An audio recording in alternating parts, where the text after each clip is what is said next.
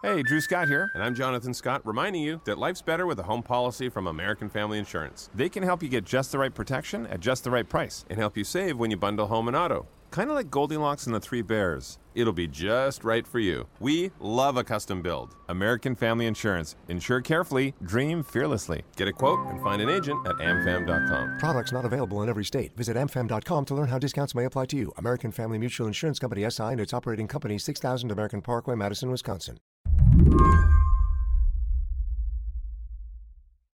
Donald Trump might have officially launched his 2020 campaign at an Orlando MAGA rally last month, but it didn't really feel real to me until last week.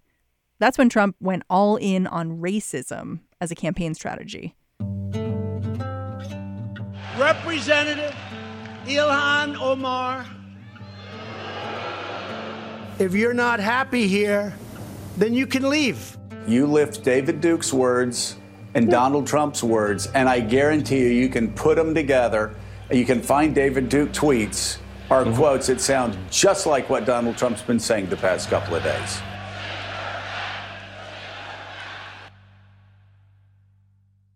It turns out it wasn't just the talking heads on MSNBC thinking that Donald Trump was sounding an awful lot like a former grand wizard of the KKK. It was a guy named Tim Wise, too. I mean, I'm an anti-racism educator and author, and that's about the only way that I can describe it. Back in the early 90s, Tim thought he might get into political consulting.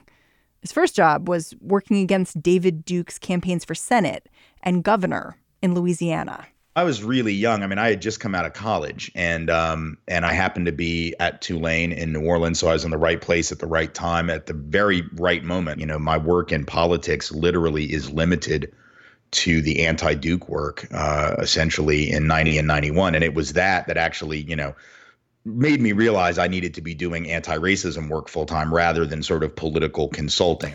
Looking back on those days, do you feel like you were naive about things?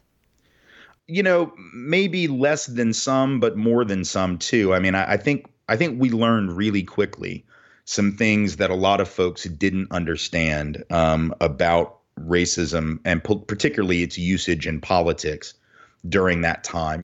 In some ways, David Duke is nothing like Donald Trump. Looking back at video of him from the 90s, he looks mild-mannered and rehearsed, the opposite of a freewheeling Trump rally. But his intent is pretty clear. It's not a question of being against minorities at all. It's simply a question of making sure that our rights are also protected. That if we're going to have civil rights in America, we must have civil rights for everyone and not a chosen few. I mean, this was someone who was a Nazi. It's not a word I use lightly, but it applies in his case. And he was still able to get 6 out of 10 white people to vote for him with a message that was explicitly about racial scapegoating. And so I think there were a lot of people who didn't expect that was going to happen. There were a lot of people who said from the beginning when he won the state legislative race, ignore him, he'll go away. Ignore him and he'll go away. That was a popular approach to Trump last time around, too, which is what makes Tim worried. When he looks at the presidential race right now, when he sees the candidates debating Medicare for all, national daycare, and free college, he's like, what are you guys doing? Stay focused. You know, I'm very concerned about the approach that the Democratic Party and the, 711 candidates that they have are taking. What I think they don't get is that you cannot defeat something like Trumpism with policy papers. So if this is where we are as a country, fighting a racist president, Tim Wise says he's got a political playbook for us. And it looks pretty different from what the experts are recommending in Washington. I'm Mary Harris. You are listening to What Next? Stay with us.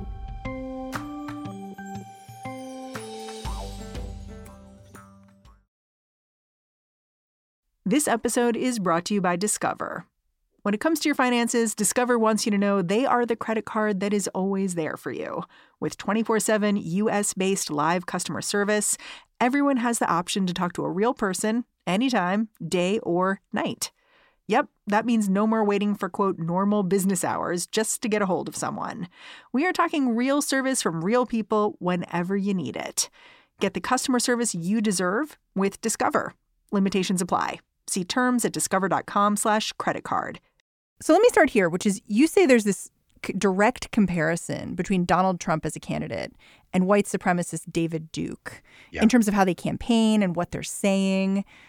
I really feel like a lot of people would say that's a bridge too far. What would you say to that?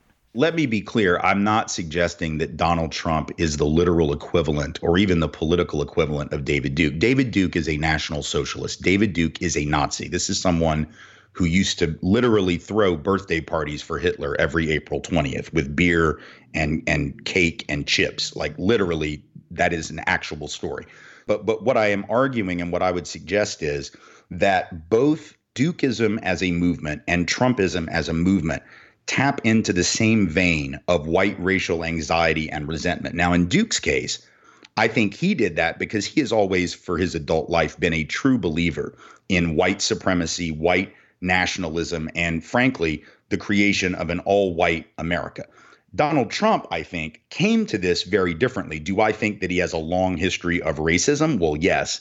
But I would say that Donald Trump came to his politics of white racial resentment mostly because he understood it as a marketing tool and he understood it as a way to gain power. And that's really Donald Trump's primary thing is Donald Trump. But when we're trying to figure out how do we respond in this moment, learning from how we responded in that moment becomes very important because it's this what drives the movement is the same, even if what drives the men is different. You say it's instructive to look at David Duke's campaigns for public office as a comparison to where we are now. So in 1990, David Duke ran for U.S. Senate in Louisiana. Right. Where were you at the time? So I was on the staff of the Louisiana Coalition Against Racism and Nazism, which was the political action committee that was formed for the purpose of defeating him in that race. Started off as the campus coordinator, organizing all the college groups against Duke, and then later would become the associate director about a year and a half later. And this was a coalition that was put together. It's very interesting. The organization was founded by a combination of sort of liberal folks, progressive folks on the one hand. That's certainly what the staff was. But the board of administrators also included some very solid Republicans, but Republicans who understood the existential evil of white supremacy and Nazism. And so it was not always a comfortable coalition. We didn't always agree on everything, but we understood the threat that was posed by hatred, or what we call the politics of prejudice, that David Duke was running on. But what's so interesting is you say you understood that hate was the problem, you needed to fight it. But what kind of arguments were you actually making to voters in that first race for Senate? Well, there's the argument that we wanted to focus on, and then there's sadly what we ultimately ended up doing because of the advice of some consultants that I think was frankly not good advice. So if you were to ask myself, certainly most of our board members, especially the more progressive ones, and certainly my boss, the director, Lance Hill, who led the organization, we understood we need to stay focused on Duke as an extremist. Not only was he still tied to neo-Nazi individuals and organizations, but his whole politic was a politic of racial resentment and racial scapegoating. And so we wanted to say, hey, he hasn't changed from his days in the Klan. He's just repackaged it. He's playing upon white fears. Here's an example, blah, blah, blah, that kind of stuff.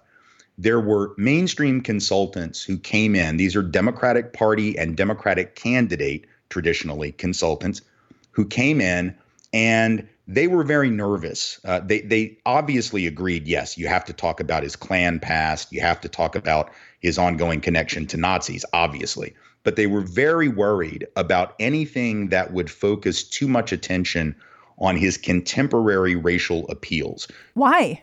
Well, here's the thing. So, for instance, David Duke focused a lot on welfare as the reason that people's taxes were too high, and affirmative actions, why white people can't get jobs and immigrants are taking jobs and all that stuff that you still hear today very often. And we wanted to talk about that as part of this larger politics of prejudice and sort of shifting attention from the real problem and blaming black folks for things they didn't cause. And the consultant said, problem is, if you do that, you play into his hands. And there are a lot of voters, especially white voters in Louisiana, they said, who agree with him on those things. So if you mention that stuff at all to any real extent, you're going to ultimately help him. And so they said, focus on the Klan, sure, focus on the neo-Nazism, sure.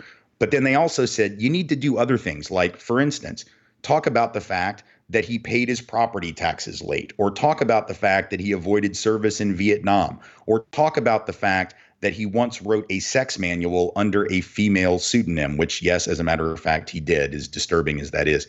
And unfortunately, I think we fell for that. And I say unfortunately because, here's the thing. If you're dealing with a Nazi in this case, or just any kind of a racist, and you're taking time to talk about, when they paid their taxes, or did they go to Vietnam, or did they write a sex book or something, it undermines your core point. You're trying to say this person is an extremist who is beyond the pale of rational discourse. When you throw all that other stuff in, it allows voters to say, well, if he's really such a Nazi, why are we talking about his property taxes? And even though he did lose, thankfully, he got 44% of the vote, including 60% of the white vote. And I think that was because we didn't focus in on the core message in that campaign in the Senate race. You described the night that David Duke lost and how your boss was speaking, I believe, to the press.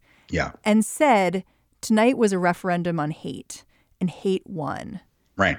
If Duke lost, why did you end up thinking that? Well, because when a Nazi, an actual honest to God Nazi, can get 6 out of 10 white people to vote for them, 605,000 votes approximately.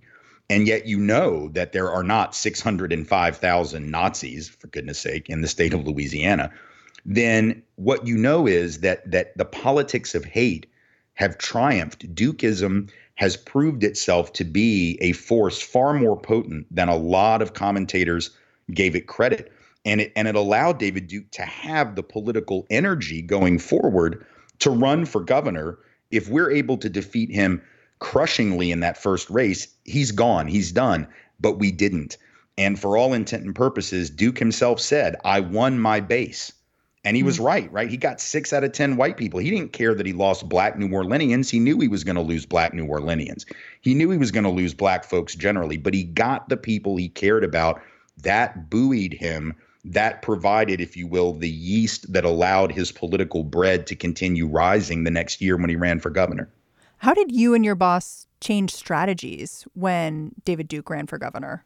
So the next race, we decided that the focus needed to be on the threat that Duke and Dukeism posed. And so rather than talking about, Duke's late tax payments, the sex manual, the Vietnam thing, all of these other sort of sidelight issues, we really focused in on the threat posed by hate. And so, for instance, in the Senate race, we had run this very fancy, ridiculously expensive television commercial where a lot of these side issues came in, and it was too clever by half. You could tell it was a commercial intended to win an award. In the governor's race, we stripped it down.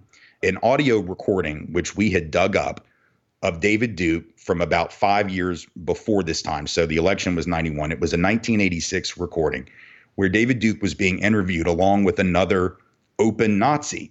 And this other Nazi says and you can hear the other Nazi's voice. He says, Hitler started with 7 men. It doesn't take that many people to start something rolling.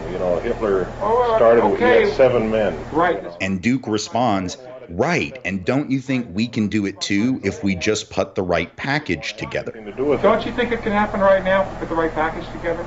Don't you think that there are millions of Americans who are alienated and are looking for something, and the truth is the truth, and give them something to believe in? We just had this audio play, and we did this on radio thousands of times. The Democratic Party used the same recording, did their own commercial on television, and all it wasn't fancy, it wasn't stylized, it was the only visual you saw was like a old reel-to-reel recorder, and the voiceover with the captions of David Duke saying this.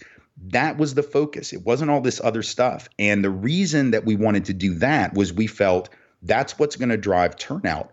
One of the problems in the Senate race was that black turnout was actually down and white progressive turnout was down. I had arguments with white liberals in the Senate campaign in 1990 that said, I'm just not going to vote because, the opponent, Jay Bennett Johnston, who was the Democratic incumbent senator, he's in the pocket of the oil and gas industry. He's just a corporate shill. He's no better than Duke, because apparently some people can't tell the difference between a corporate shill and a Nazi, which is very disturbing. So they were both sidesing. Yeah, right. Exactly. It was just sort of like, well, I'm not, lesser of two evils is still evil, and I'm not going to participate in evil, whatever. And so in this particular race, I think by focusing on the actual evil in the room, I mean, the true existential evil, a lot of those people who had not voted were like, holy crap, we really got to vote. And black turnout ended up actually being higher than white turnout in the governor's race, which is almost unheard of in that state at that time. And it's very rare generally. Why? Because the threat was clear. It's interesting because you also say that you basically abandoned people who voted for Duke the first time around. Right. You saw them as kind of a lost cause. Here's the thing. I mean, it's not that people don't change, but what changes them doesn't happen in the course of a couple of weeks or months in a political campaign. So I'm sure that there were Duke voters who regretted their vote. And I'm sure there are Trump voters who do. But the reality is most people who vote for someone whose politic is so extreme and rooted in hatred and bias are not going to, in the short run, they're not going to acknowledge the horrible moral error that they made, because doing so requires them to say, oh, yeah, I voted for a monster the last time. So David Duke, he loses the race for governor, too. But the metrics are so different, where you have way more turnout among progressive people, among black people. Yep. But this other thing happens that I found really disturbing, which is you talk about how some Republicans like Pat Buchanan looked at the David Duke playbook and said, hey, we should all be doing that. That's exactly right. I mean, Pat Buchanan writes an editorial shortly after the governor's race and says we should be copying David Duke's winning playbook, which, of course, Buchanan then does in his run for the presidency in 92. And he got a lot of traction with that. He helped move as much as anyone, Pat Buchanan did, the Republican Party towards this party of ethno-nationalism and white racial resentment when he stood up at the 92 convention in Houston and gave that culture war speech. In these wonderful 25 weeks of our campaign, the saddest days were the days of that riot in L.A. Worst riot in American history. And as those boys took back the streets of Los Angeles block by block, my friends, we must take back our cities and take back our culture and take back our country. God bless you and God bless America. It didn't get him the presidency, but it changed the party in a fundamental way. It began the move of the party from a politics of dog whistling to a politics of much more open articulation of racial resentment, so that now here we are all these many years later, and we're talking about not dog whistles, we're talking about bullhorns. And that begins with Duke. It is given the imprimatur of support from Buchanan, and now we see it manifesting in Donald Trump. So you're an anti-racism activist and educator. I found it really interesting listening to you talk about the strategy of just kind of abandoning the people who voted for the nationalist and just focusing on the other people to come out. Because something I hadn't heard you say before is how people change, but they don't change that fast. Yeah. I mean, for instance, I was actually in an email conversation with my old boss at the coalition, Lance Hill, today, and he was reminding me that many, many years after the elections, he was talking to someone who had been doing some research trying to find people in Louisiana who would admit to having voted for Duke. And they couldn't find anyone. Like, they literally could not find white people who admitted doing what we know 675,000 of them did. Now, if you had asked them a year afterward or 6 months afterward or probably even 5 years afterward, I think you would have found plenty of people who said, oh, damn right I did. But all this many years later, folks have sort of selectively become a bit ashamed. And I think it's really important to just put a fine point on this and just explain how the timelines are really different from the electoral timeline to the change your mind, change your spirit, change your outlook timeline. That's maybe a decade, and changing your vote is something different. At least. And I think there are very few politicians who really understand this.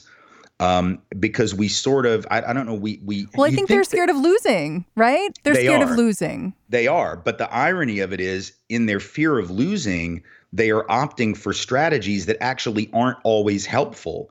To me, those of us who are progressive have three possible audiences to whom we are speaking. One are the people we're trying to convert. The other are the people we're trying to mobilize who are already on our side. And the other are people who were trying sort of in the middle to inoculate against whatever poison the other side might be throwing at them. And the strategy for each of those is going to be very different, right? I think that we spend a lot of time on the conversion piece because people really think that's where the action is. Oh, they just assume that their base is going to show up. Well, as we've learned, and people of color in particular have been trying to explain this to Democratic candidates, you can't continue to take us for granted and just assume, oh, we'll show up and vote for anybody with a D behind their name. You can't assume that progressive people are going to do that because some are going to say, well, forget that. I'll go vote third party, or I just won't stay home. That'll be my way of protesting these awful choices that I have. You have to have a clear, uncompromising message, or some of the people who you think you already have won't be there. I have this theory that there's this older generation, boomers, that remember what happened to Martin Luther King, and they remember what happened to RFK. And it's created this fear in them about movements like this, that they aren't controllable, and that once you start this conversation, it triggers a backlash. They can be dangerous. And that those people in that generation, they're the people running newspapers and television stations. Yep. What do you think about that? I think you're very right. I think that there is no doubt that some of what we're experiencing right now is a backlash to the modern world. It is what Carol Anderson at Emory University refers to as white rage, right? Historically, every step forward for Black and brown peoples has been met with this backlash. So it's inevitable. The idea that we can avoid it by not talking about it or not confronting it is belied by the entirety of American history. The only way you can avoid it is to not make progress toward racial democracy and pluralism. So if we believe in racial democracy and pluralism, we have to walk through it. Yeah, I mean, what you're saying is basically the Democrats are afraid that by waving this racism flag around, they're going to somehow have a backlash.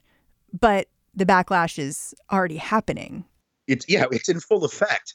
Remember, Barack Obama was called racist for including in the healthcare reform legislation. There was a line item in there somewhere that raised taxes on tanning beds by like $10, right? Because tanning beds lead to cancer, and it was just a way to try to improve health. And there were right-wing talk show hosts who literally said this was a racist tax on white people because only white people use tanning beds, which isn't even true. But that was their argument. They accused the Black guy in power of racism for anything that he said. If he criticized the cop who stopped Henry Louis Gates going into his own house and arrested him, right? Oh my God, that's an attack on white people. Glenn Beck said, he hates white people. Rush Limbaugh said he's just trying to pay white people back for slavery. Oh, the healthcare reform bill is just a reparations bill. Like, they're going to do racist backlash based not on what our side does, but based on the fact that we're living in a society that is multicultural, that is pluralistic, and they aren't down for that. And as long as we intend to be that multiracial, pluralistic place, they're going to be doing this backlash. It's not even backlash, it's frontlash. And the question is, are we going to respond to it, or are we going to run from it because we think, oh God, America is so inveterately racist that we can't win challenging it? That's an incredibly pessimistic message. I happen to think better of the American people than that. And I think most people, even people that have implicit and subconscious bias, don't want to endorse the politics of hatred and division that we see, tearing the country apart right now.